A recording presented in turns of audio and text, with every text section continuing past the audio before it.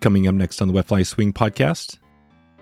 The business which I started many, many years ago, which I sold out of in 2012, we actually did all the pioneering of the outer islands and destinations. And that business came to abrupt halt when we actually had one of our boats taken by pirates. But they took the boat and they took the crew of 8, and they took them and they had the crew for 79 days in Somalia. And they eventually burnt the ship, and that closed our business. That was Keith Rosinas with his first pirate story. Heading back to the Seychelles today on the Wet Fly Swing Fly Fishing Show. Welcome to the Wet Fly Swing Fly Fishing Show, where you discover tips, tricks, and tools from the leading names in fly fishing today. Hey, how you doing today? Thanks for stopping by the show. If you've been enjoying this podcast and want to show your support, one way to do that is to click over to any of our sponsors' websites and check in with them there. And one of those sponsors is Fishhound Expeditions.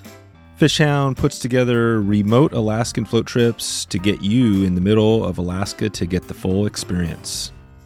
This is that experience you've been dreaming about, mousing for trout, stripping for coho, char, etc., etc. It's the way to do it in remote Alaska on a river trip. Head over to wetflyswing.com/fishhound to find out more. That's FISHHOUND. We are also sponsored by Lake Lady Rods, building distinctive custom rods, each created one at a time to the exact specifications for each angler. I just got back from a Stillwater trip to Kamloops and had the 4-weight out with a sinking line using that clear camo. The thing was casting like a dream. This thing is really nice. I can't even explain how Chris does it, but it's very unique and very nice to cast. You can head over to wetflyswing.com/lakelady right now, LAKELADY, to support this podcast and a great rod builder. Keith Rosinas shares his story of fishing some of the greatest destinations around the world. We find out how it all got started out of South Africa and how he stepped up to build a guiding business around one of the most sought-after destinations around the world.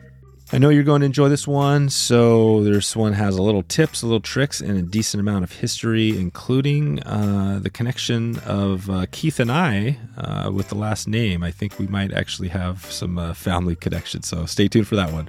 So without further ado, here he is, Keith Rosinas from Alphonse Fishing Company. How's it going, Keith? Oh, good. Thanks for having me. Yeah, thanks for taking a little time to put this together. I know you've done a number of these podcasts. I always love to check in on that first, on the podcasting space. We're going to talk a little about that. Do you have any idea how many podcast episodes you've done with other shows? No idea, because I enjoy them so much. Good. Well, I'm going to try and keep this interesting and maybe ask you a few questions you haven't been asked before. So that'll be the goal here. But you've obviously, the Seychelles is a huge name, even for people that maybe will never get there. You hear a lot about it, how amazing it is. So we're going to dig into a little bit of that and talk about some of the species there. But take us back. I know you had your connection to your grandfather and your, a long history in fly fishing. Just take us back to how you first got into it, and then we'll jump into how Alphonse fishing got going. Yeah, so I've always fly fished. My grandfather was a big fly fisherman and fly tyer, so he taught me all the traits of fly fishing. Basically started fishing for trout in my younger days at the age of 5 or 6 up in Troutbeck in Rhodesia, and then obviously also in South Africa, Gubu Dam and those kind of areas. And then sort of evolved into saltwater. Obviously we've got a sea here in South Africa. We're surrounded by a sea. So it was in its infant stages of fly fishing in the salt, but we had a go at it.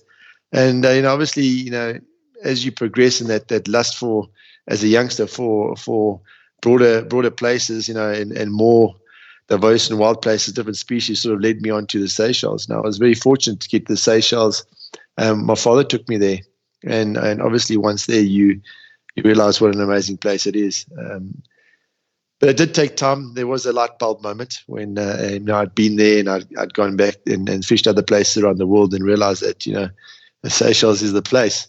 So yeah, it's a long story. I hope you guys have got some time, and I can touch on it when you would like me to. Yeah, no, that's good. We'll probably dig into a little more of that as we go. I'm curious on the trout fishing. So take us to South Africa. What does that look like? How is trout fishing there different from, say, trout? And I'm not sure. Are you talking rainbow trout? We have rainbows and browns. So there's some stream and river areas closer to Johannesburg, which is where I'm currently now.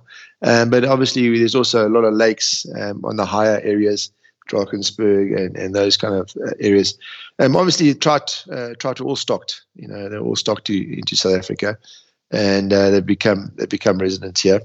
We get big trout. We've got beautiful big lakes, crystal clear, but we've also got really nice big rivers as well as coming out of the Lesotho and those kind of places.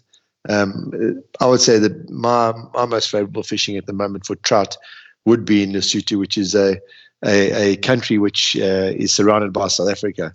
It's a mountain kingdom, and some great fishing out there. In those rivers, you also get yellowfish as well. So some rivers you'll be able to catch rainbows, browns, and yellowfish. There are some great fisheries here in South Africa. No, it's cool. And I'm glad you mentioned the yellowfish. So remind me. So how do you spell that country that's surrounded by South Africa? Lesotho, Lesotho, I think. Lesotho. I think it's spelled like gotcha. that. Yeah, gotcha. Cool. So this is kind of like sounds like a natural area in the middle of South Africa. What is that? I know you have a big conservation, that's a big part of what you do. What does that look like in actually the mainland of South Africa and around, is that a big, is conservation a topic out there? Yeah, conservation is all around us. Obviously, we've got some amazing game and wildlife. So most your conservation is obviously focused on animals, and there needs to be a lot more focus on the rivers and the dams and the fish, because obviously there's a lot of areas or rivers running through informal settlements. South Africa has obviously had a lot of mining in the past, very very very rich in gold and also some minerals. So a lot of those rivers have been polluted to the extent where there's no more fish in them. So I don't know if we will ever get to a stage of rehabilitation on some of the rivers, but I do know down in the Natal area, which is a coastal area, there's some stuff happening on the rivers. So hopefully we'll be able to highlight the fact that a lot of these rivers can be rehabilitated and we can focus on them. But at the moment I'm focusing all my effort on the Seychelles. We have all our operations there. All the islands are exclusive in a sense where there's only one lodge or hotel on each one of the outer islands. So we have the ability to form foundations and sort of conservation arms with conservationists and do all the monitoring and conservation programs through fundraising and so forth. So a lot easier there. Whereas here in obviously in South Africa, a river flows through many different townships and informal areas and cities and towns. And it's very hard to sort of, obviously create a positive impact on those kind of rivers. But there is hope for the future, I suppose. Yeah, I got you. So you're in the Seychelles, and you've been there like what now? How long have you been in the Seychelles, basically working, guiding out there? So I've been going to Seychelles for about 25 years. I think I've been guiding there for about around over 23 years. I did 17 years straight where I did Seychelles, either Russia or African destinations guiding back-to-back seasons. And then I hung up my boots and unfortunately I had to anchor myself in my office and start building a business for the future. So most of my time is spent in the office now, unfortunately, but I do fish a hell of a lot. Yeah, that's good. That's good. Well, describe the Seychelles really quick, just for, you hear a lot about it, you see photos, pictures, stuff like that. But what makes it so special compared to maybe some other saltwater experiences? Yeah, so a lot of people sort of get confused with, Seychelles in the sense where, they're granitic islands, where, the inner islands are all granitic. So they have large mountains, big black mountains, granitic mountains that come out of the sea kind of thing. Whereas when you move away from the main islands where our destinations start, our closest one being about an hour in a plane, it is coral atolls. So it's very different to other places around the world. So, many millions of years ago, there would have been a volcano, and obviously the matter of the volcano is heavier than the sea matter. and slowly it would have sunk into the seabed. But as it was sinking into the seabed and the tip of the volcano sort of submerged, the coral would keep growing towards the sun. And you'd get the coral would grow up, and then obviously you'd get deposits from the currents that would form on top of that coral, and that will create the atolls. So a lot of these places have got lagoons. Some of them don't have lagoons, where half the atoll has fallen away and it's just sort of a half moon shaped island or atoll. Whereas a lot of them have got enclosed lagoons. And the beauty about them is that, on each one of these sort of atolls, you can have numerous islands. For instance, Alphonse, the Alphonse group of atolls, there was 3 atolls very close to each other. They basically have a 1 mile channel between them, kind of thing. So from Alphonse, it's the only atoll which we have a hotel on and a fishing operation, and we run from there to St. Francois, which takes us about 25 minutes. In a fast boat, or actually 15 minutes in a fast boat and 25 minutes in a slow boat, and you're fishing an atoll which has never been inhabited. And right next to it is another atoll. So you have all these amazing experiences. For instance, Cosmolido is an atoll and has about 20 small islands. So you have this one atoll where we've got a eco lodge on the point of the main island, and then we go out and fish all these other areas in the lagoon, 30 kilometers across the lagoon, fishing beautiful islands which I've never seen humans or never had humans inhabit them, and really wild and beautiful. Wow. So the atoll is essentially historically it was a volcano that collapsed that created that. Is that correct? That's correct, John. They're labeled coral atolls. Coral, yeah. So it's coral. So the life is, and that's what makes them so diverse. That's why they're known as, even that area might be known as the most diverse aquatic area maybe on the planet, something like that. So there was a survey done with it's called the Norton survey, which was done with a ship which had 2 or Nexon, something like that, something along those lines, had 2 submarines, and they actually declared it a Stove Cosmolido area as the most marine diverse area in the world. There you go. So it is, and you see it. When you're out there, and I guess part of that is the obviously the fly fishing, which we're going to talk about today, but you must just see numerous species of plants, animals, birds. It's just kind of like, is it pretty amazing? Well, the thing is that, in the early days, it was always about chasing fish and, about catching as many fish as you can, kind of thing, for yourself and for the clients. In old days, when I first came out, I fished, and then, obviously evolved into the guiding side of things. But, when you used to come out to these places, you always walked on the flats and you saw these amazing things and encounters, birds, sharks, turtles, all sorts of animals and fish. And you always thought, geez, I wonder if a ecotourism oriented person or a leisure person would enjoy it. So, over the years, it's kind of evolved from just being a fishing oriented, fly fishing oriented business to a business which has actually grown, and we actually bring more people to the Seychelles to do ecotourism and leisure oriented stuff than we do fly fishing. And the beauty about that is that by being able to do that is you take the focus away from putting too much. You put the focus on putting too much pressure on the flats and the fisheries, and you're able to rest them by creating revenue on the other side. That's amazing. Yeah, that is that's kind of how, business should work, right? You've evolved it from the start of focus. So when you started, you were really focused all fly fishing, and now it's evolved into where now it's fly fishing is even secondary to other just ecotourism.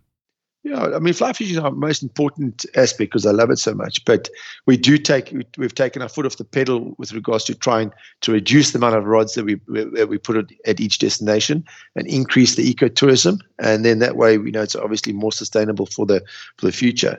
We've got a lot of work to do with regards to that kind of role. Obviously, with the more destinations that we have, we're able to spread the load a lot better.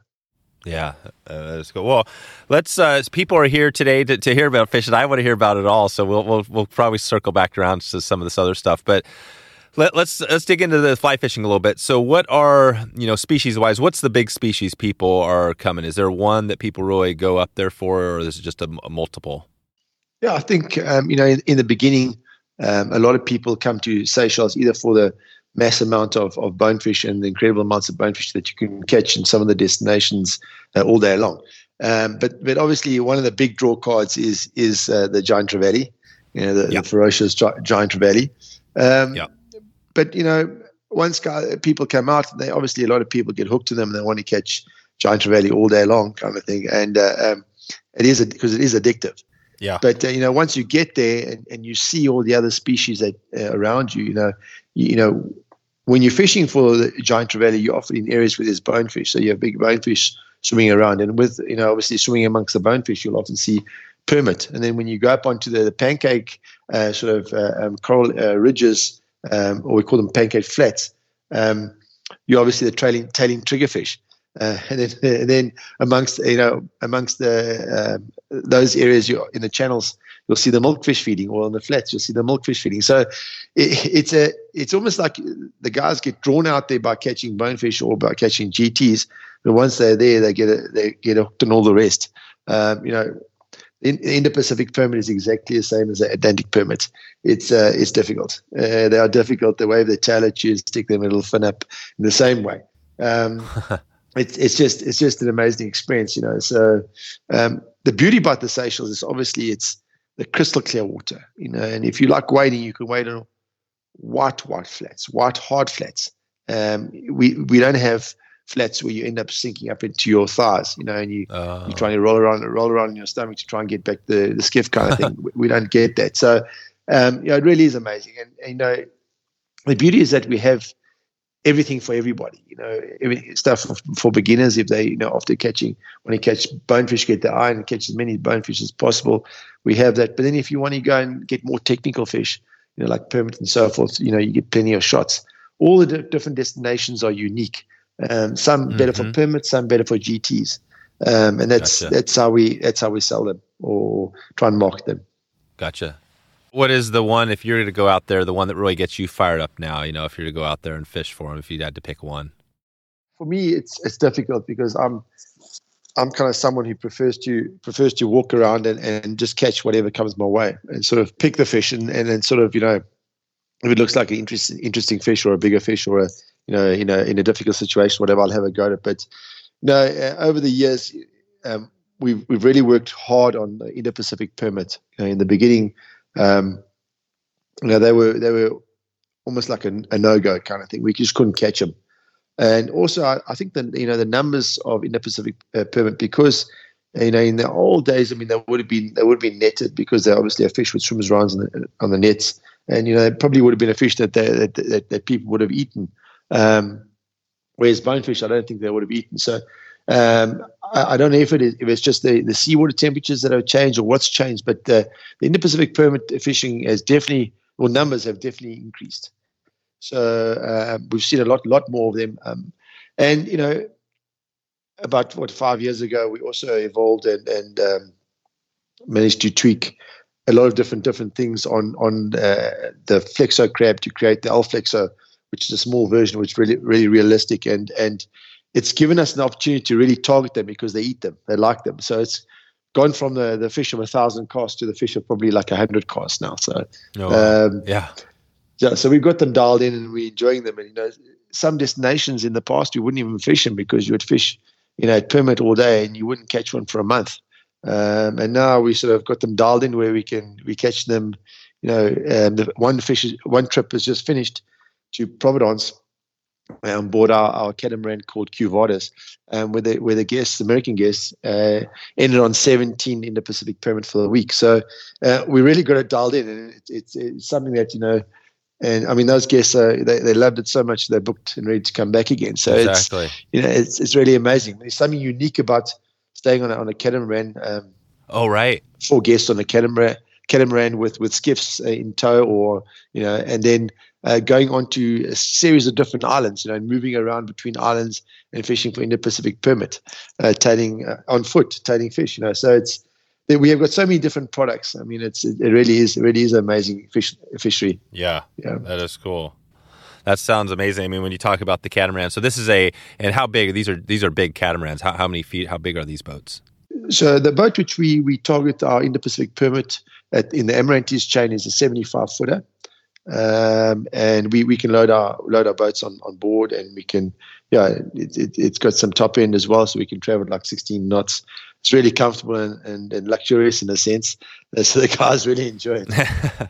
That's sweet. So you got this luxurious, this catamaran that's out there, and well, let's just dig into the permit. This is pretty interesting because you talk about how back in the day you could barely catch them, and now you're catch them, and you said different patterns, things like that. What is the big difference if you think back before where it was taking you 1,000 casts, and now it's 100? What is the big difference?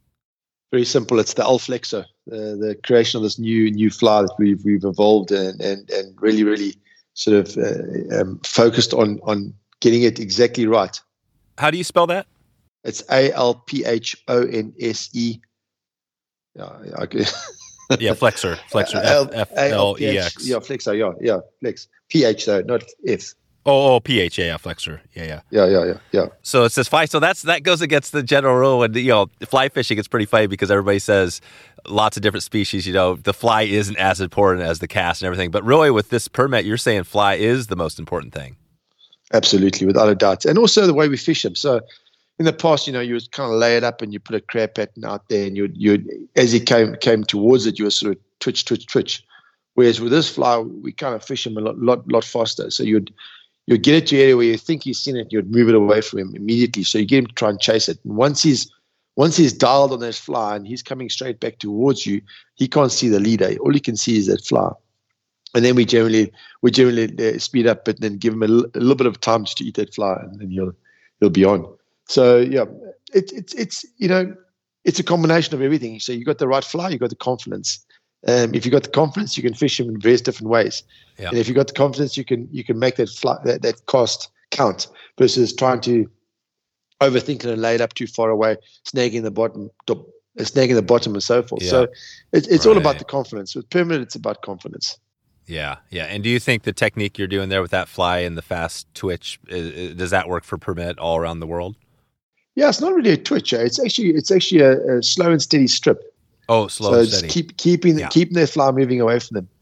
In the past we used to twitch it, and thinking that maybe they think it's a little crab, they'll come after it, but no, they don't want it. There's a little bit of jack in them, so they like to chase slow and steady. So it's just like a slow, like a long strip, and just keep long strips. And in trying to get back onto the strip as quick as possible, because often within the Pacific permit you feel a bump, it's too late. He's already eaten it and spat it out. They inhale it, they don't eat it. So. Oh right. So how do you know when to do the set? So generally, when you're stripping those long, slow strips, not too slow, hey. So you'll feel a little bit of pressure. If you feel a little bit of pressure, I'll set straight away, because generally it'll be inside its throat almost. If you feel the bump, it's too late. It's already out. Yeah, right. This is cool. So, and talk a little bit about just the kind of the fly line you're using in the gear real quick. What's that look like? Yeah, so we're using either 8 or 9 weight rods. Now I've gone back to 8 weight, and simply because you can, when you're fishing at 8 weight, the line lands lighter because it's softer, because it's lighter. And I've gone away from 9 weight, because in the past, obviously a 9 weight was a combination rod where you would fish for triggers and bonefish and in the Pacific permit with. Now what we generally do is we kind of fish 2 rods. So we'll have an 8 weight with a crab for a permit, and we'll have a 9 weight if we're going to fish for triggers and so forth. So it's quite important that you don't fish something that's too heavy. Also in the past, the guys would fish 10 weight lines, but I believe that's too heavy. It lands too hard on the water. You're already casting a heavy fly or a big crab pattern at them, so try and get as much splash away from them as possible. I fish light leaders. For in the Pacific permit, I'm fishing 15-pound. Well, it's not so light, but it's light enough. Something that's really small diameter, fluorocarbon, long leader, 12 foot if you can. And just straight floating lines. That's the way. Just straight floating. You don't need anything simple. And you're in pretty shallow. Like, how deep is the deepest you're fishing? So, if you're going to fish them as really deep, it'll probably be around thigh height, thigh depth. That's when the tide's pushed in, and they're on the apex, or around waist deep maximum. But generally, you're fishing them knee and above the knee, and that's the perfect height. They're very comfortable in that depth of water. Gotcha. And you guys are just from going back to the catamaran, so you got your boats, you pop off, you got the little skiffs or whatever you use, and then you guys head out to a different atoll and then spend the day there. Is that how it works? And then meet back? Or are you fishing out of the boat, or you get going on shore? Yeah, so we generally plan our week or 10 days, whatever amount of time the guests are with us, according to the tides. So certain atolls will fish on the foster tides, in the spring tides, and certain atolls will fish on the neap tides. Generally your spring tide destinations, you would be fishing inside a lagoon. So something that has atoll which has a nice lagoon, and you'll go in on the high tide, and then obviously as the tide gets lower, you're stuck inside the lagoon if there's no entrance, and then you'll come back out in the high tide again. Those kind of atolls work really, really well for permanent spring tides. Generally a lot more white sand and so forth. But then on the neap tides, we generally target the destinations which are more broken vulcanized coral orientated, like storm ridges and so forth, where those permanent are coming up on the flat and they sort of tailing on the broken coral. It's generally a little more difficult to catch as well, and that's on foot. But what we often do is, in those kind of places, is we'll get into position to the area with our skiff, and then as it gets very, very skinny, we'll let the skiff run dry, and then we'll go on foot. Whereas on the destination we have the spring tides, we like to keep the boats close to us, so we catch them on the pole, poling. But if you want to catch them on foot, you can catch them all on foot. It's just a matter of poling along, finding a pot of fish or a fish, and you can jump off the skiff and walk up and have a go. This episode is sponsored by Trestle with their CRC system. It provides secure, convenient storage for your fully rigged fly rods with unsurpassed gear protection. Every CRC system comes with a secure mounting clamp system, padding in the reel compartment, and their proprietary rod liner suspension system. This is a very a pain point for a lot of us. Your hook gets stuck in there and you can't get it out. That's definitely a pain. So they figured that one out. And it's all about making it easier and faster to get on the water and having your rod fully rigged, whether you're on the salt water, whether you're in California, Colorado, New York. It doesn't really matter. If you want your rod to be ready to go, the CRC system will do that, whether on top of your rod, on top of your rig, on the side, or in the back of your car. You can head over to wetflyswing.com/trestle right now to get started. TRXSTLE. You support this podcast by clicking over through that link to Trestle. Okay, back to the show. So good. So I think we got a little bit of a little perspective on it. We had a few questions here from listeners, and one was on knots. I'm just curious, when you're setting these things up, what does that look like for your knots? What type of knots? Give us it sounds like it's pretty straightforward, just a long leader, but break that down a little bit. Are you talking about for Indo-Pacific permit, or are you talking about? Yeah. If we just stick for permit, maybe let's start with permit. Just start with permit, and then we'll go in general. Yeah. So permit. We obviously using your standard floating line. I use Cortland lines, and they've got obviously braided, so they've got welded loops on the end, so it's nice and simple. I like to do a twisted leader or a ferrule leader, whatever you want to call it. So I'll basically take sort of 3 full lengths of my outstretched arms of 15 pound. I twist it back on itself to about halfway, and then what I do is I do a perfection, which is it's kind of difficult to do. I haven't seen anyone else do it, where you do a perfection on that twisted end. So you basically have one long piece of leader. There's only one little knot there, and you obviously loop it into the welded loop. And then on the end, I'll put a perfection loop as well. I won't use a perfection loop on anything less than 15 pound. I find that it does break. But for Indo-Pacific permit, you can use a taper leader, as long as it's got about 15 pound on the tip, the point. Some people use segmented leaders, so obviously heavier butt section, all the way down to 15 pound. All of it works. And for permit, it doesn't really make a massive difference, because generally where you're hooking them, you've got a bit of clearance. They're not going to run into coral. You don't have to put the brakes on. Well, they can run into coral, but you have to be unlucky. But you don't have to put severe brakes on them immediately. You've got a little bit of leeway there. So you have got a bit of freedom on the tippet. But once you start going to all the other species like triggerfish and so forth, you have to be very careful of what you use. Gotcha. So when you go to the triggers and the GTs, that's a different setup you're using there. Yeah, well, so GTs is a very different model, very different experience in the sense that he's the beast. He breaks most things. If he doesn't straighten the hook, he has a go at cutting the fly line. So, we've obviously spent a lot of time over the years evolving the tackle for giant trevally. The difference is that people think that you have to fish a really hard drag for a giant trevally. Yes, you do, but you can't set it there. You've got to get it to that. So the way we do it is that we have a standard fly line. It must be a saltwater, a tropic fly line. Must have a proper core. Try and get it over 50-pound core at least. Definitely not a mono core. And if you can, try and stay away from sort of lines that have got too much texture on them, because a GT is when you're clearing, he's gonna cut holes in your fingers if you're dragging a textured line through your fingers.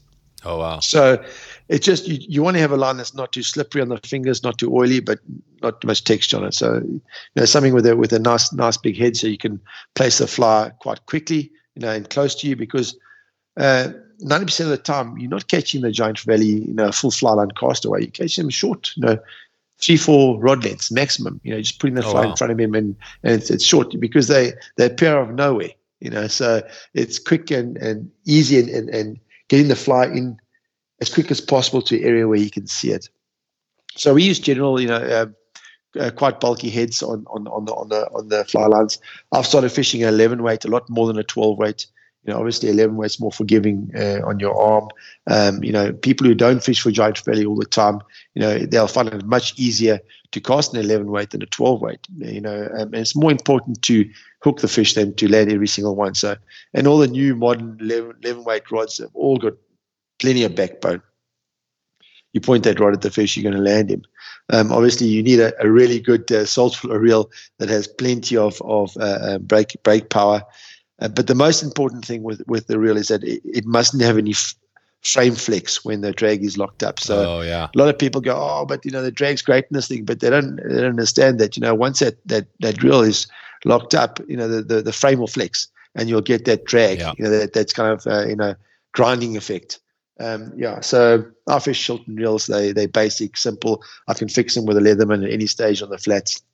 So very, very easy for me to use and fix. And I have been fishing the same reels for almost 15 years. So for me, that's the way forward. A simple cork drag, just make sure the cork drags don't get wet, and if they get wet, you just open the reel up and wipe it on your shirt and put it back together again. So that kind of thing. Ables, the old Ables all work really, really well. Makos work really, really, really well. Just a really good Nautilus. Just a really good saltwater reel, something that got breaks. With that reel is that when you hook the giant trevally, you've got to have it set fairly tight, but not tight enough where he's going to eat and he's going to break you. So, because if you think you're casting to a fish, you're stripping the line in, he's coming, he's enticed, he's looking at you, his eyes are dilated, his mouth's open, his mouth's coming above the water edge, you're stripping as fast as you can, he eats the fly. You've got a lot of line around you, so that fish is going to start taking that line. The line's going to be going through your fingers. You're going to be trying to hold it on as tight as possible, but at some stage that line is going to hit the reel. Now, if it hits the reel and your drag's tight, all that's going to happen is there's going to be a big explosion. Right. So what needs to happen is it needs to get on that reel with a nice sort of steady drag, but not too much. Let that niche sort of start speeding up, and obviously then let the reel start speeding up, and as he starts going, then you tighten him down. Yeah. Generally, giant trevally aren't fish that are going to do numerous long runs. You don't really break their power. You want to break their spirit. So in a sense, like it's slow pressure and sort of applying it in a sense where you get to a stage where you're flipping him. So as he's going away, you're applying, knowing where your breaking point is. And then at a stage that GT won't be able to You won't be able to keep going because you've slowed him down so much, and he'll do a flip. He'll probably do 2 or 3 other runs as well, and then he'll generally start looking for structure. That's when you got to be clever. That's when you got to try and get as close as possible to him, because he's going to look for any piece of coral, any sort of drop off, and he's going to go straight towards that. And if you can get close to him, you can omit that kind of thing. And then obviously it's just a little bit of a tug of war, and until you got him close by you. So yeah, the next important thing, obviously, with the fly line is the setup. So we don't use braided loops at all, factory loops or braided loops that have been manufactured or made, with glue and so forth. We believe in using waxed running line, braided running line. So it's like Cortland makes a really good one. It's waxed running line. It used to be called waxed running line. It's 50 pound. You loop it back into itself. So you create a double layer of the running line. And then what you do is you feed your fly line about 4 inches to 5 inches up inside that braided loop. And then what you do is use 2 nail knots at the back of the loop, the end of the loop, and you cinch it on that way. We don't put glue all over the braided loop. We only put it, if you want to put a little bit of glue, you can put it on the nail knots, because the reason why a braided loop is so good is because when it is stretched, it applies the grip to the whole part of the fly line that is underneath the braided loop versus just to one area. So what it does is it gives you a lot more flexibility with regards to applying more pressure. And actually, you'll see when you've done a braided loop nicely, you'll see that once you've caught a fish in it, it actually seats onto the fly line, creates all those little sort of ridges, and it seats on the fly line, and then it's really, really strong. From there, we then go to we fish anything from, say, 80-pound fluorocarbon to actually 130-pound monofilament. I use Perfection loops. The most important thing with a Perfection loop is in mono, it does slide, so you need to leave a tag. It doesn't need to be a long tag, so that it creates twist in the line. It needs to be a tag, and you need to seat those knots properly. I do the same thing on the other side with the fly. I do a 9-foot leader. Make sure those knots are seated properly, so it's 2 Perfection loops either side. And then obviously the fly is very important, that you need to use a hook that's not going to straighten. So I use the various Gamakatsu hooks, the Trachooms 8.0 or 6.0, I think the SC15 2H as well, the top one hook in the 5.0, the biggest one that you get. Really, really strong, straight point, really strong hooks don't open up. There's various other brands that are also really, really good. And then if you go back on the fly line, back towards the backing, I believe that the right thing to do, for giant trevally is fish 80-pound braid. I know it means that you lose a lot of capacity on the reel, but you have the ability to survive certain kinds of coral. So I'll put sort of 250 yards of 80-pound braid on the back, and then I join that. I do I do a bimini, and then I do a double surgeon knot. And then what I do is I join that to a braided loop on the backing the same way, braided loop on the back of the fly line the same as the other side of the fly line. And for me, that's the best way forward. It's pretty bulletproof. That's it. You broke that down amazingly. That sounds perfect. So, so we got that. We got the setup. That was awesome. And I love you mentioned the nail knot. That's an old school knot that I love as well. What's the you mentioned the reels. What was it? What was the Shelton? How do you spell that reel? The first one you mentioned? Shelton. Oh, Shelton. Yeah. Shelton. Yeah. SHILTON. Yeah. That's it. Yeah. Perfect. And what's so the giant trevally? I'm not sure if you know the fish itself. It just looks so unique and cool, man. It's got this giant head compared to say like bonefish. Well, I guess permit, they have their own body morphology. But why the giant trevally? Why the giant? Is it just, do you know a little bit of that morphology? Why it's such a giant head and all the? Is it just for seeing and be the predator it is, obviously? Yeah, I just think they obviously built to eat, so they built in a way that they need to be very hardy. they do believe that they are the super predator on the flats, so they will swim with sharks and with rays. And oh wow, really? So they're the top. They're one of the top predators. They're even alongside a shark. yeah, the biggest fish you catch will be on a 10-foot shark. So it's they feed. You have 2 or 3 fish sometimes on sharks. And the strange thing about it is that at different atolls, you get them feeding on different kinds of sharks. So, for instance, at Alphonse and Saint Francois, we get them feeding with nurse sharks. Whereas in places like Cosmolino and Estove and those kind of places, we don't get them feeding with nurse sharks. They feed with lemon sharks or with tiger sharks, guitar sharks, and so forth. So it really varies between the destinations. They love swimming with thornback rays. When you have a thornback ray swimming along, you'll get at least one GT sitting right in the back of that ray, and it's a symbiotic relationship where the ray sort of disturbs everything on the bottom, and little fish and crabs or whatever will swim away, and he'll dart off or she will dart off and eat it. So yeah, they do feed in packs. They feed on sharks. They feed on rays. They are feeding machines. The beauty about them is that when they see your fly and they want it, you can see immediately. They turn on, and you can't strip fast enough. They will eat it. And the reason why they're such a beautiful fish to catch is because you're fishing them on full floating lines. So you casting the fly at them, and when you're stripping, that fly, it doesn't matter how weighted it is, it's going to come to the surface. So you can imagine a giant trevally, a small giant trevally, its head's probably like a foot. But then you get the bigger giant trevally where, you're probably getting closer to 2 foot. And wow. So you can imagine their mouth is about 1.5 feet below the eyes. So in order to eat that fly, he's got to stick his eyes out the water and his head out the water. Oh my God. For that fly to be engulfed in his mouth. So it really is a crazy experience. When you're looking down that rod and you're looking straight at that fish because he's coming towards you to eat the fly, you're stripping as fast as you can, and he's opening his eyes. They dilated, his mouth's open, and all you got to do now is just pause slightly, just a little bit of a slower strip so you can just eat it, And wow. It's exciting. That is amazing. So, and what is the fly you're using for the GTs?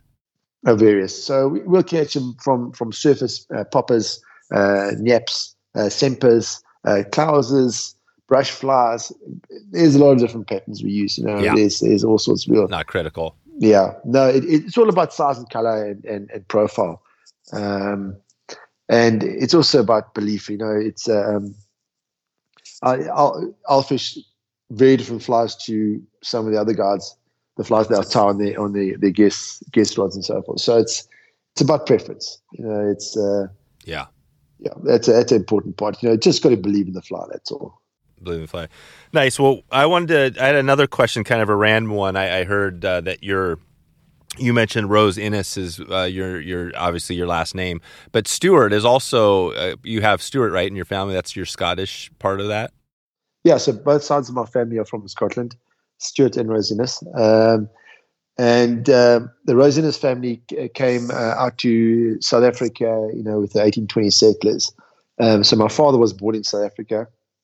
My mother's side is Stewart, and my grandfather was born in Rhodesia. Sorry, was born in Scotland, and then from there, after the Second World War, he moved out to Rhodesia, and my father went to Rhodesia to fight in the Rhodesian War, and my mother was a nurse, and my father was was injured, and they met in hospital. And oh wow, so that's the story. And then obviously Rhodesia fell apart, and everybody left, so we came back to South Africa. And how do you spell the Stewart? I'm just curious because my last name is Stewart, and I don't know I know it's a Scottish. We have some Scottish ancestry. How do you spell your Stewart? Stewart. Yeah, it's spelled the same, so that's how mine's spelled. So maybe we might even have who knows, right? We might have some relative connection there. Who knows? We probably have a few bricks that belong to us somewhere. Exactly. Do you like drinking do you like a go hitting a pub occasionally, a beer or two? Or two, maybe a bit more. Exactly. Okay, good. So you are, yeah, definitely. We're Scottish. I'm Scottish deep down inside. Yeah, no, I enjoy drink. I like to socialize. Good. The thing is that I'm very fortunate that my business is a lot of my time is spent on Alphonse, and I'm working in the office in the evening, and I'm coming to the bar. I'm working in the office, and let me say that again. So I'm working in the office during the day, and in the evening I'm at the bar counter listening to the experiences of all the guys that have been fishing that day. Oh, wow. Yeah. So what's that? I mean, it's pretty much everybody, like you said, is coming there for fishing or just the natural beauty. Is that kind of, it's all revolves around that. And how long have you had when did you first create the company, the Alphonse, the actual, the hotel and that whole thing? So we started Alphonse Fishing Company in September 2012, and we purchased Alphonse in August 2013, and that was basically that period there was when we started Alphonse Fishing Company. And then we only launched the leisure brand or the ecotourism brand called Blue Safari. That was done in July 2018. In 2018, more recent, yeah. But obviously, coming from a fly fishing background, but obviously learning a lot about the ecology and the wonderful nature out there. I wanted to try and put the two together. So around the world, there's obviously like a stigma towards fly fishing or fishing, in a sense that they don't think that it's conservation orientated. So we're trying to spread the word in the sense that and everybody needs to explain that what we're doing is sustainable. We listen to the science. We've got a lot of different projects that are happening at any one time, and when the scientists or the conservationists say to us, "Hey, listen, this you can't do this," which has never happened because we don't put too much pressure on the destination. We are really responsible. But if they had to come to us and say, "Look, guys, you need to close seasons in Giant Valley. Don't go into these kind of areas," we'll do it tomorrow. We'll do it tomorrow. So over the years, what we've tried to do is create this, inform people and just sort of teach people in the sense that, fly fishing is great because it's a good revenue earner, but you can also protect the areas because we need the areas to be pristine. So all the funds which we raise and the conservation auctions that we go to and the trips we donate all go to foundations which we've created in the Seychelles, which are specific to each atoll and protect and monitor these destinations. But they don't, because that funding is coming from fly fishing, from guests that are coming fly fishing. Always was guests that are coming from fly fishing and has still been guests that are coming from fly fishing. But it doesn't only protect the marine environment, it protects the terrestrial environment as well. So in the past, we were doing more terrestrial work than marine work, but the revenue is being earned from marine-orientated activities. So now what we've got to a stage now where people that come to the island, there isn't a stigma that fly fishing or fishing is bad. Everyone around the bar, the divers, the conservationists, the people coming on ecotourism, or just the leisure-orientated guests all get on really well. It's like an amazing experience when you come to Alphonse Bar. Everyone's there. We have a bell ringer every single evening where we acknowledge great catches of the day, but also great achievements from the divers. Or some divers saw a hammerhead shark. We acknowledge that, and generally what it is the person or the activity guy in charge of the activities that day, or the head guide, would come up and would start the bell ringer, and would call the fisherman up and talk about the triggerfish he caught, or the giant trevally he caught, or the diver that went out and saw a hammerhead shark, or the guest that went snorkeling with sailfish, or the guest that helped hatching turtles, or the guest that did a beach cleanup, and all that kind of stuff. And it's all acknowledged with a ring of the bell. But what you also get is shot, either a shot of alcohol for the ones that want alcohol, or for the kids or whatever, they get a shot of fruit juice. And it's all a celebratory kind of evening, and that sort of breaks the ice for the evening. And everyone has a point of contact to be able to speak to anybody else. It's like a starting point of discussion. Yeah. And our destinations, we built them on the sense of trying to framework them around ski resorts, where in the evening you'll see your instructor in the bar, or you'll see those kind of things. So we encourage our staff, our dive masters, our conservationists, our guides, all to come to the bar in the evening to socialize with the guests and talk about the day. And that way you get people encouraged to do all sorts of other experiences. And that's why all our destinations are so great and everyone loves them. And we have 80% return rate. People might not come every year, but they'll come, every 2 or 3 years kind of thing. Today's episode is sponsored by Rare Gear, not only making telescoping fly rods, but rethinking the whole fly fishing idea of traveling better, lighter, and faster. This rod is a blend of traditional and Tenkara styles to make what you might call the perfect all-around fly rod. It travels well, fits in almost any bag, and because the rod packs within itself, you don't have to worry about damaging it. Rare Gear also has folding nets, compact wading boots, and the telescoping rod puts the perfect package together where you always have it on at all times. Rare Gear is definitely innovating in fly fishing to help hikers, bikers, multi-sport enthusiasts, and everybody out there who wants a new adventure to get on the water faster. You can head over to raregear.com right now to check it out and take a look at this rod. You got to, if nothing else, click over there and take a look at what this thing looks like. A rod without guides is definitely unique. That's Rare Gear, REYR gear.com. And that's it. You've created this experience. Obviously, these trips, definitely, especially for somebody coming across from, say, the U.S., you got to do a lot of traveling to get there. What does that look like for your clients? Is it a good chunk of more U.S. folks now than there used to be, or how's that look? Yeah, we've always been really strong in the US, where it's about 40% of our guests come from the US, and most of those guests are all fly fishing orientated. A lot of our other guests all coming, from the UK and Europe and those kind of places. There are a lot of fly fishermen, but a lot of them are also leisure orientated because it's a lot easier for them to go to, Seychelles, than American. They had to come to Seychelles to do sort of leisure orientated stuff. So, but we do get a lot of Americans coming out to do the conservation stuff and to see what we got out at these destinations because they're obviously so pristine and wild. But yeah, I mean, it's hopefully going to, the American market's going to obviously grow for us. We find the American market very easy because generally they're well traveled, so and they do appreciate. When they come to a destination like ours, they do appreciate what's there because they've seen so many other destinations which don't have it. So Americans are generally great travelers. It's we're learning all the time. So we hope that the Americans keep coming. Obviously it is a long way to get out there, but once they're there, it's they're in heaven. But we do encourage guests that are coming out for a week's fly fishing to come out for a little bit longer.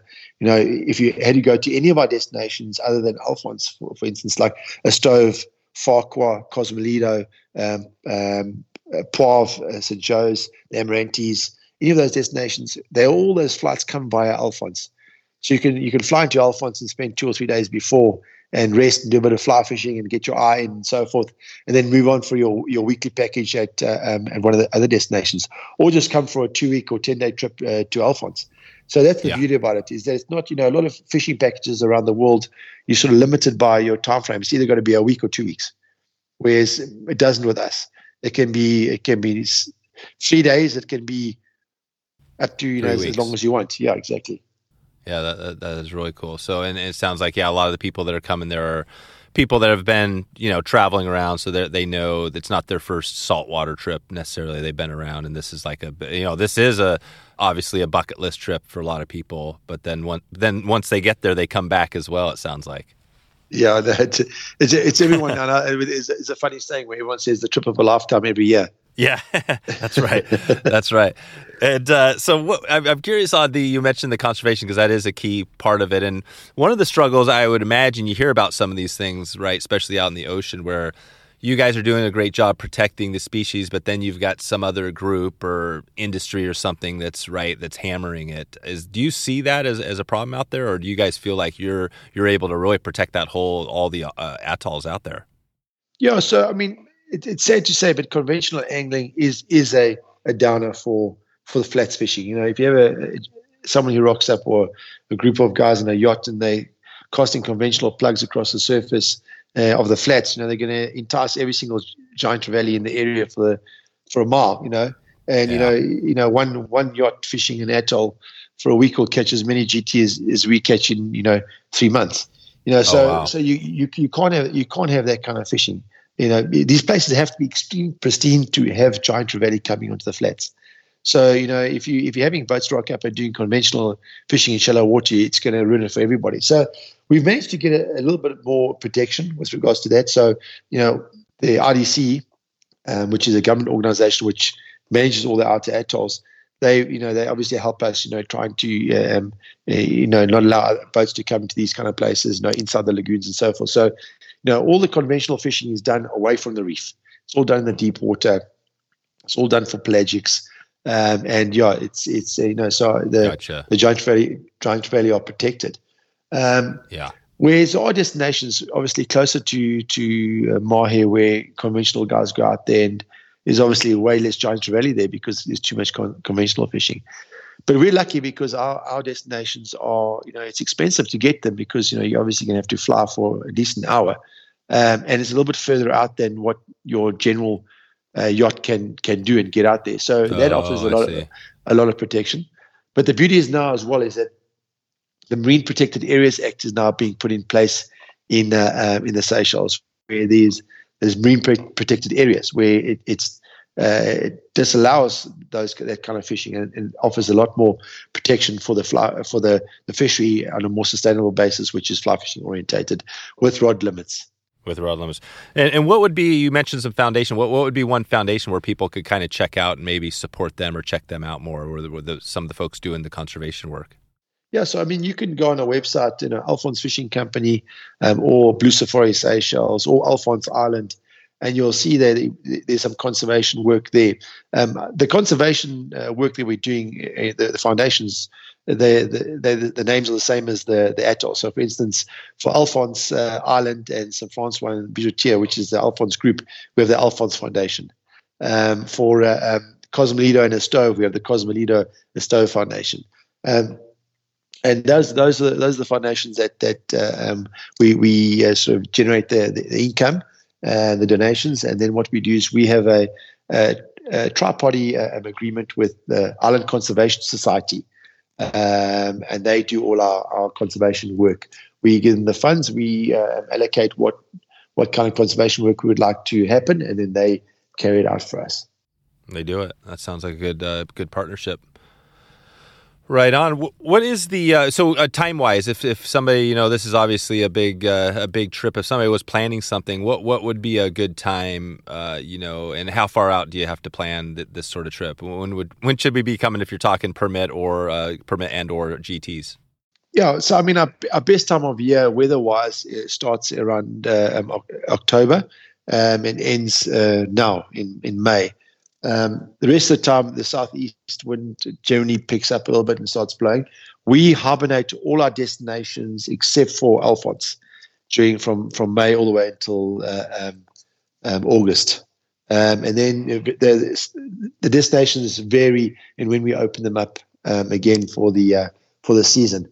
Alphonse Island you can fish all year round. But we just limit the rods. So we like to create a buffer period where we have the flats being nice and rested, so that when the season comes about, the fish have been rested, and it's like walking onto a flat that's never been fished before, kind of thing.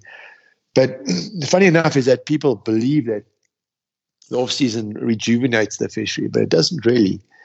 So you can start the beginning of the season and you expect to be like fish everywhere and cast for cast kind of thing. You still have to catch them.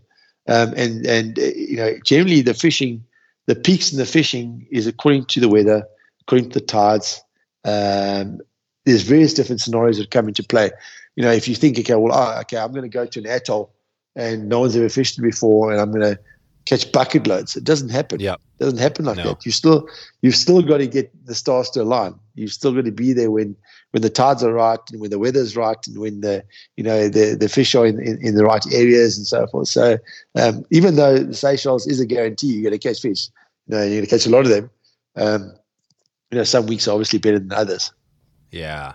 Yeah, no, I hear you. It sounds like a lot of these places with fishing, it's like we said earlier, it's the fishing is obviously amazing, but it's the whole everything. It's the experience. Somebody traveling there, just being out in that area, seeing the creatures and animals would be sweet.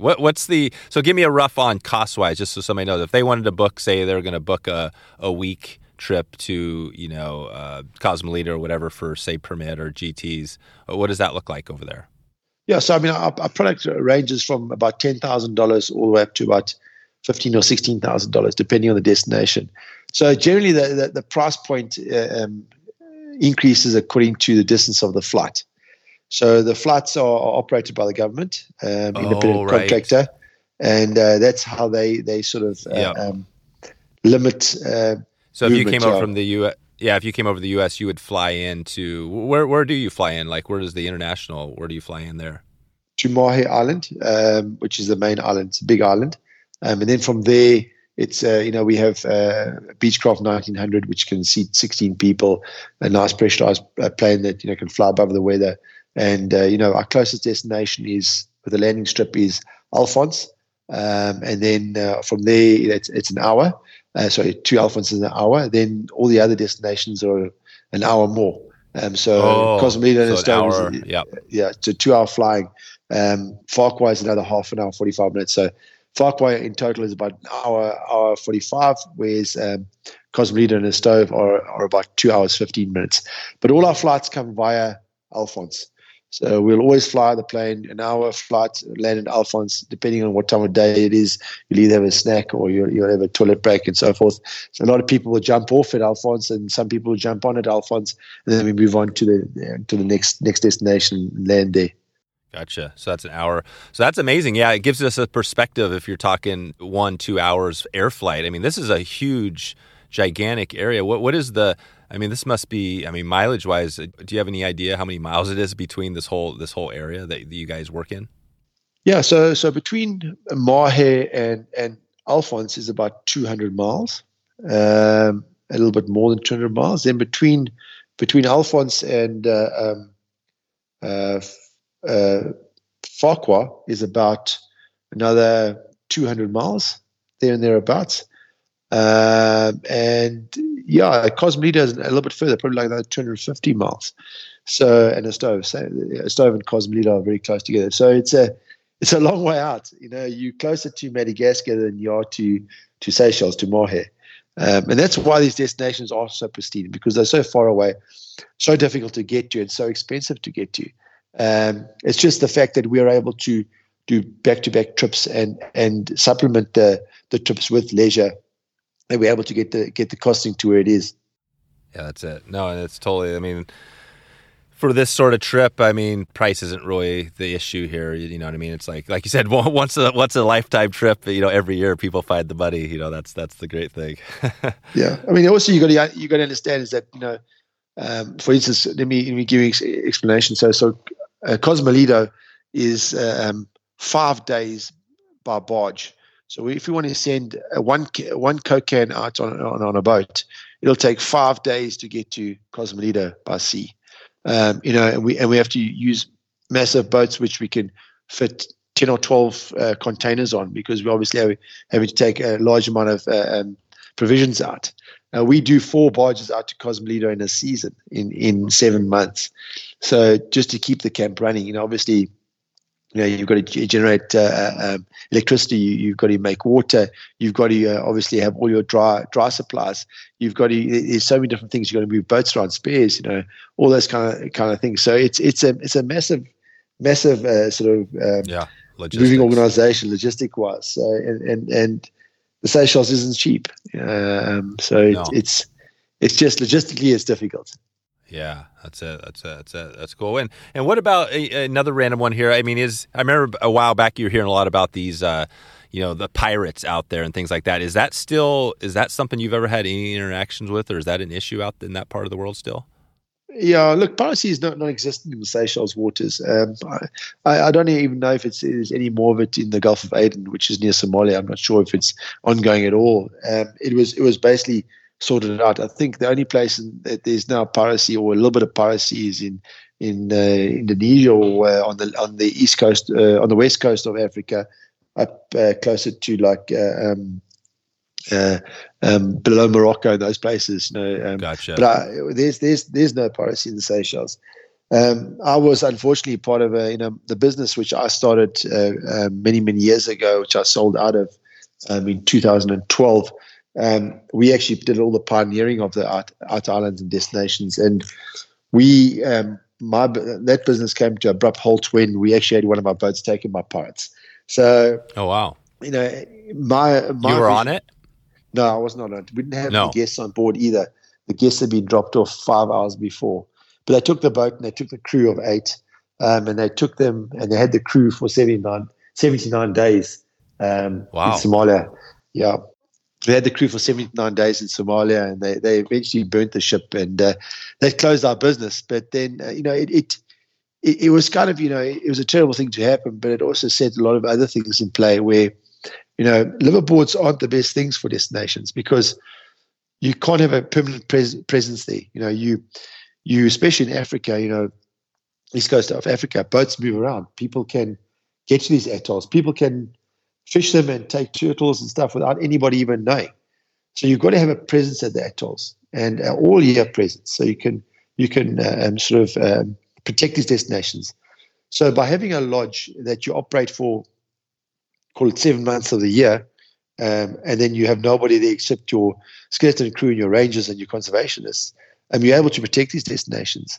So for me, it was a migration after having the piracy and seeing the effect of liveaboards and seeing the effect of commercial fishing, and my decision was that I had to try and explain to the government that you have to have low impact destinations, lodges with high income and the ability to protect these destinations. Show people and teach them what these destinations are about and how unique they are. Yeah. And by doing that, they're gonna contribute, and you're gonna be able to protect them and protect them for longevity through sustainable use, and drive all the commercial fishing away, or illegal fishing, or illegal turtle catching, sharking, finning, all that kind of stuff. And through that, all these destinations have been able to be protected, and they're rejuvenated. They're getting better all the time. Destinations, the fish are there. The fish are improving. For instance, like the bonefish populations at St. Francois are more healthy than they've ever been. That's Alphonse and St. Francois, more healthy than they've ever been. The permit fishery is better than it's ever been. The GT population is as good as it's ever been. So it's an amazing sort of how can I say, like, evolvement, that things that how things have evolved. Exactly. And you've been right in the middle. So you've been in the middle of this thing the whole time. I mean, other than you've built this thing along with, who else is out there? I know you hear a lot about Yaku, right? Because he's out there a lot. Are there, what does your crew look like? Your community of guides? Is this people local, or what's that look like? Yeah, so we try and encourage as many local guides as possible. They're very good. We have some incredibly good local guides. Some of the guides have been guiding with us for like 16, 17 years. So we've got a really good local content of guides, and they're really good guys. But we also, we obviously have expats that come in and do guiding stints. It's generally hard to keep people on the outer islands. So it's hard to keep, people for long periods of time. So you do get the guide teams moving around. But what we try and do is we try and encourage our guys to stay by moving them from destination to destination. And then they keep enthusiastic about their destination. So they'll spend sort of 5 weeks at St. Francois and Alphonse. Then they'll spend like 3-4 weeks in the Stove and 5 weeks at Cosmo. Then a couple of weeks at Farquhar. And then from Farquhar, maybe do like 2 or 3 trips on the liveaboard to the Amarantes. So it kind of keeps them fresh and excited. Yaku, he actually cut his teeth with us in the early days. Great story. I'd been guiding in Russia, and I came back for a break, and I met Yaku as a youngster at one of our sort of coastal towns, a place called Kids Beach, and met him out of the blue, and he asked me, look, how do I get into fly fishing? So I said to him, look, the most important thing is obviously get something behind your name with regards to university. And when you've done that, shoot over to the UK, try and get a job at Follows of Pall Mall in a fly shop, learn as much as you can about all the different destinations. And then when you've done that for 2 years, give me a call and I'll get you a guiding stint. Nice. And almost the day he called me and said, Keith, I've done all of that. I want to come guide. So his first day of guiding was he was thrown on the flats. We were at Cosmolito. He was pointed in the right direction. He was given a radio, and he said, and I said, there's your three clients for the day, and make it happen. So Jaco's obviously a talented guy. He's got a lot of sense between his two eyes. And he's got the ability to figure things out. And he evolved, and he spent many years with us guiding in the Seychelles. Yeah, and he's a very close friend of mine, and we do a lot of fishing together still. And he comes out to Seychelles for many weeks every year, and he hosts groups and so forth. So yeah, he's still a part. Although he doesn't work for us, he's still an integral part of our family. That's right. Yeah, he actually he ended up grew up, I think, near. Well, I'm not sure how close he is to you, but now lives in actually the U.S. down in Texas. I think is where he moved last I heard. Right. Yeah, he's guiding out in Texas. Yeah. Yeah, which is cool. No, that's really awesome. I think that. I think it sounds like you guys have an amazing program. Just like you hear the name out there. Obviously, I'm glad we had a chance to shed some light on it today. So, now that it's May, what's that look like now? The next 6 months or whatever that is this season, where you're not going to be fishing as much. What takes up your time now? Yeah, so now we obviously planning for next season. So it's getting all the provisions sorted out, rebuilding boats, skiffs, engines, refurbishing accommodation. Making sure that the team's going away and getting well rested as well. So doing a little bit of a rotation of the teams. It's do you get a break in there? Do you take it out? I mean, you're on vacation all the time because you live out there, but do you ever go somewhere to kind of get a vacation, your own vacation? Yeah, I do. So this year, I'm very fortunate in the fact that I'm going with a very good friend of mine out to the Alta River in Norway, which is it's a very prestigious experience. Many people have dreamt about it for, like I have for years, and haven't been able to get the opportunity to go there. You can't just rock up and go and fish, and you can't really even buy a rod to go and fish. Right. So for Atlantic salmon. For Atlantic salmon, big Atlantic salmon, the biggest in the world. Yeah, the biggest in the world. It's like there's a saying, it's dead man's shoes. So there's basically there's 5 weeks there's a syndicate of 5 weeks where people have purchased the syndicate rods. They pay an astronomical amount of money to be able to go and fish during that period. And then for the rest of that period, there's a lottery. So you have to enter into the lottery job to try and win a day's fishing on the Alta. So if you haven't been lucky enough to get an invite of someone that's got a syndicate rod, which you share, not one person doesn't fish a rod. It's always a shared rod. So two people take turns in fishing that rod. It's very difficult to go and fish the destination. So it's been a lifetime dream for me, obviously, because I did guide on the Pinoy River for 4 years, where I was the head guide when I was doing back-to-back seasons with Seychelles. So Atlantic salmon fishing is really, really, truly ingrained in me. I love, not even catching a fish. I love, walking the riverbed and casting a spey rod all day long. And it really is. It's so different to what I do for work. Yeah. When I'm walking in the flats in the Seychelles and I'm holding a rod, I don't find that I fish much. I enjoy it more taking my son out and watching him fish. For instance, the last 3 or 4 times I've been on the flats, I haven't even taken a rod with me. I just been with my son and watch him catching, and my wife watching them catch bonefish and whatever comes their way. So for me, there's always that sense that it's still work. You almost a sense that you've caught enough fish in the Seychelles, you kind of feel guilty, and now it's time to pass the baton, or to rather just enjoy the experience of walking in the flats. So, salmon fishing is so different. Salmon or steelhead fishing is so different that you get on the river and you feel, now I can unwind and enjoy it. Yeah, that is great. What is that on the? And I'm just curious because you mentioned the number before. So those rods where people are buying, what does that cost? What's that price tag look like for those the high end rods? I've got no idea. It was priceless. The guys. Yeah, you can't even get it. You literally can't even get it. The guys hold on to them until it gets passed on and someone wants to sell it. Oh, too old to fish it. Right. Yeah, you can't even get it. So it's a lottery. It's literally just a lottery system for anybody, and even that's still a lottery. Yeah, so I mean, those rods are obviously syndicated, and they passed on to generations, or they sold on, and they're snapped up immediately. Oh yeah, and then all the other, because basically those rods will be fishing during the night time because it's 24 hours of daylight, and it's better fishing in the evenings or the nights because the fish bite better. The daytime period is generally offered to the lotteries, and so you put money into the lottery, and it's a lottery, and someone wins is lucky enough to win a day's fishing on the altar, and obviously divided by the amount of lottery tickets that I bought. I've bought lottery tickets and I've never won. So that's right. That's the problem with the lottery is that well, I guess depending on your lottery, but lottery is usually not a good investment, right? Usually you don't have a good shot at winning. I guess it depends on the odds, but this has been good, Keith. I appreciate definitely digging into this today. We'll send everybody out to alphonsefishingco.com if they want to connect and maybe find out more about getting a trip with you. I appreciate you taking the time today and shedding some light on all this.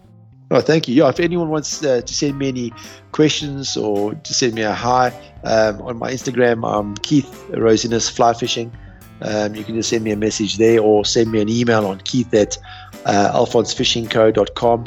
I'm happy to answer any questions, even if it's just about tackle. I'm happy to chat. I enjoy chatting with everybody, and hopefully we'll see you on the water somewhere. If it's not in the Seychelles, maybe on a river somewhere. But tight lines and good luck out there. So there it is. wetflyswing.com/335. 335. We'll get you all the links, the show notes, and whatever Dom threw in there, a little bonus. You can check it out. Quick listener shout out before we get out of here. Tim Martin out of Humboldt County sent me an email recently. And he just found the show actually back in May, and he's been binging the content and loving it. Just want to say thanks for all the support, Tim. I appreciate you for taking a moment to say thanks. If you want to connect with me and potentially get a shout out here, you can send me an email, dave@wetflyswing.com. It's probably the easiest way, or you can connect with me on social, and I will definitely get to your email personally as I get to it. I would love to hear from you and try to put together an episode that makes sense for you. One last one before we get out here, Togen's Trivia Night. Head over to wetflyswing.com/trivia to enter your email and get entered in to get some fly tying swag from Togen's. They're sending these out. We're doing these on a regular basis, so it's a chance to get that free swag, and we're going to be announcing the next winner on an upcoming snippet episode, so stay tuned for that. Hope you enjoyed this podcast. I hope you have a good afternoon, good evening, or good morning wherever you're at, and looking forward to catching up with you online or on the water. Thanks for listening to the Wet Fly Swing Fly Fishing Show. For notes and links from this episode, visit wetflyswing.com.